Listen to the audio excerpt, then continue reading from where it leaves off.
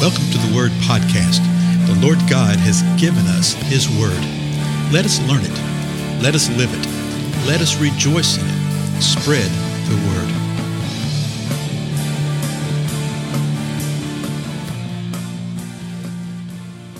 Blessings, everyone. I'm Dale. Thank you so much for joining with me on the Word Podcast. Let me just take a moment to remind you, if you have an opportunity, tell everybody about these times together, okay? Spread the word, as it says in the little intro right there. I mention that every now and then. And every time I mention it, I can sort of check the hits on the podcast, that kind of thing. You know, how many people download it, how many people listen, that kind of things. I can't tell exactly who it is, but I can get numbers, that type of stuff. And every time I mention, hey, y'all share this, I get a little bit of a spike, you know, and so that's good. So pass the word and let folks know about our time together. And I do thank you for your kind words that you send forward. We've been looking at spiritual gifts, and we're in Ephesians 4 right now. So hang on, because this right here gets really exciting.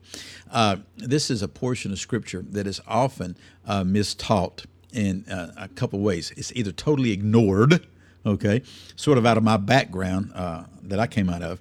It's ignored. Portions of they'll embrace, but other portions they just write off.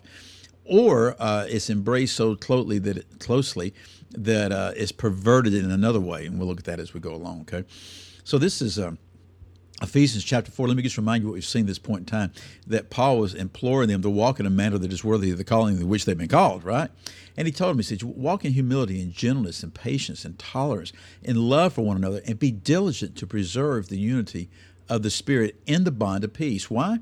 Because there's one body and one Spirit. There's one Lord, one faith. There's one God and Father of all. And so God is one and we are one, so we need to live this way. Then the last verse that we saw, verse 7, he said this, "But to each one of us, grace was given according to the measure of Christ's gift."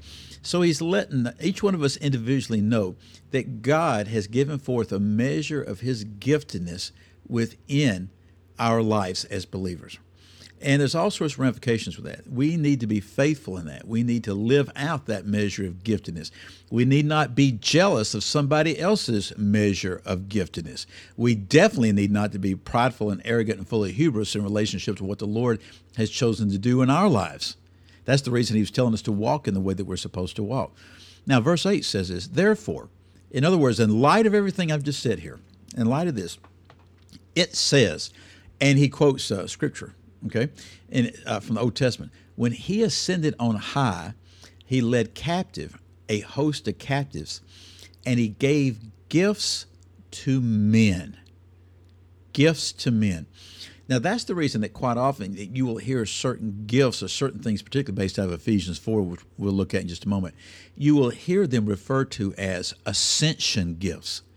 And the idea being, out of this verse right here, is quoting out of the Old Testament, that when he, the Lord Jesus Christ, ascended on high, that he led captive a host of captives, and he gave gifts to men. We're not going to worry about the host of captives part. We'll talk about that some other time. What we're focusing on today is the gifts.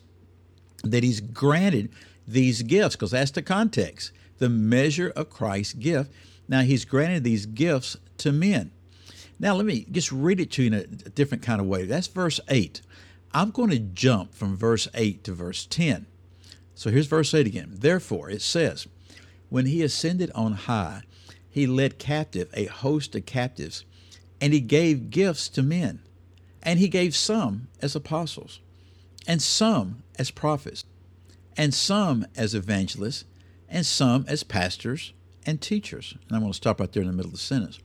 Now, why did I skip over verses 9 and verse 10? Well, verse 9 and 10 are a little parenthetical statement. In other words, there's parentheses, literally, when I'm reading out of the Scripture right now. There's parentheses around it. So I just wanted you to get the overall flow of the point from point in verse 8 down to point in verse 11. And I'm going to go back right now and read the parenthetical thing. But I want you to see that he gave gifts to men. And then it says that he gave some as. So here's verse 9 and 10, the parenthetical statement. He says this, "Now, this expression, he ascended, what does it mean except that he also had descended into the lower parts of the earth? He who descended is himself also he who ascended far above the heavens, so that he might fill all things." So this is one of the primary verses in the Word where we know what happened with Jesus after he was died and resurrected, et cetera, et cetera. He actually descended. Okay, he descended into the lower parts of the earth, whatever that may be. Okay, I think the Scripture shows us a great deal about it, about Sheol and some things like that, and also shows us. Peter tells us some things of what he had done. He came to testify to those that were in bondage and chains, as probably referring to those that you see in Genesis 6. But like I said a while ago, that's for another time. We'll examine that later. What it's saying right here is that this is the Lord God who's done this. The one who's descended is also the one who's ascended.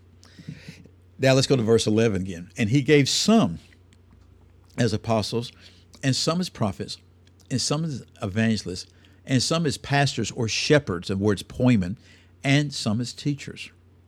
Quite often you'll hear this referred to as the fivefold ministry, because there's five of them: apostle, prophets, evangelists, pastors, teacher. Fivefold ministry. That's okay. But anytime that we use phraseology that's not exactly in the Scripture, I think that sort of opens us up for interpretation that we just don't need to do. And so I try to avoid that. The latest sort of acronym that I've heard for this is called APEST, APEST. And so it's apostle, prophet, evangelist, shepherd, and teacher. I sort of like that. And there's a lot of reasons why. And a lot of things you hear me talk about here and there come out of that understanding. But the bottom line is this, that God gave, and notice this, he gave some. He didn't give all within these arenas. He gave some. Now, we're going to have to pick this up, obviously, down the road, because the next 3-4 verses, how many are there? The next three verses, these three verses are all one sentence, and this is the first part of it. But I want you to hear something here from the beginning. A lot of times, this will be taught. And, you know, I have sort of taught it this way when I think back to the years and stuff like that. Here's what I think is going on right now, okay? These are not spiritual gifts per se, okay? Apostle, prophet, evangelist, pastors, teachers, shepherds, teachers. These are spiritually gifted and empowered roles. These are spiritually gifted and empowered purposes, okay? These are callings that the Lord has. And one of the reasons I think that, because what he says in the balance of the verse, which I'll just read and we'll pick up and talk about a little more later. These are not spiritual gifts per se, again. So it's not like you have a spiritual gift of an apostle. But an apostle has spiritual gifts, I think many spiritual gifts. You don't have a spiritual gift of prophets, but you have a prophet who obviously I think would have a spiritual gift of prophesying, but they also may have a spiritual gift of a teaching or a spiritual gift of discerning of spirits or whatever it may be.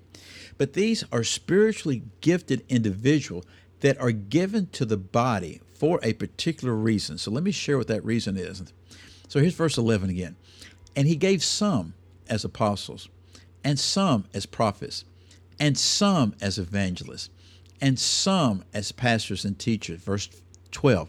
For the equipping of the saints, for the work of the service, to the building up of the body of Christ.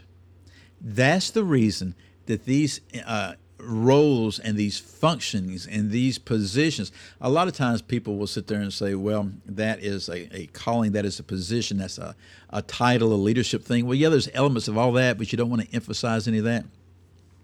These people are given for the equipping of the saints. They are given for the building up of the body of Christ. This is so important, folks. And this is a major failure of the body of Christ today, is that we are not structured around this understanding. We do not organize ourselves around this way. We do not function and live this way. And because of that, we are anemic at best. Tell you what, my time's up. I'll pick this up the next time. So I'll see you then, okay? Goodbye.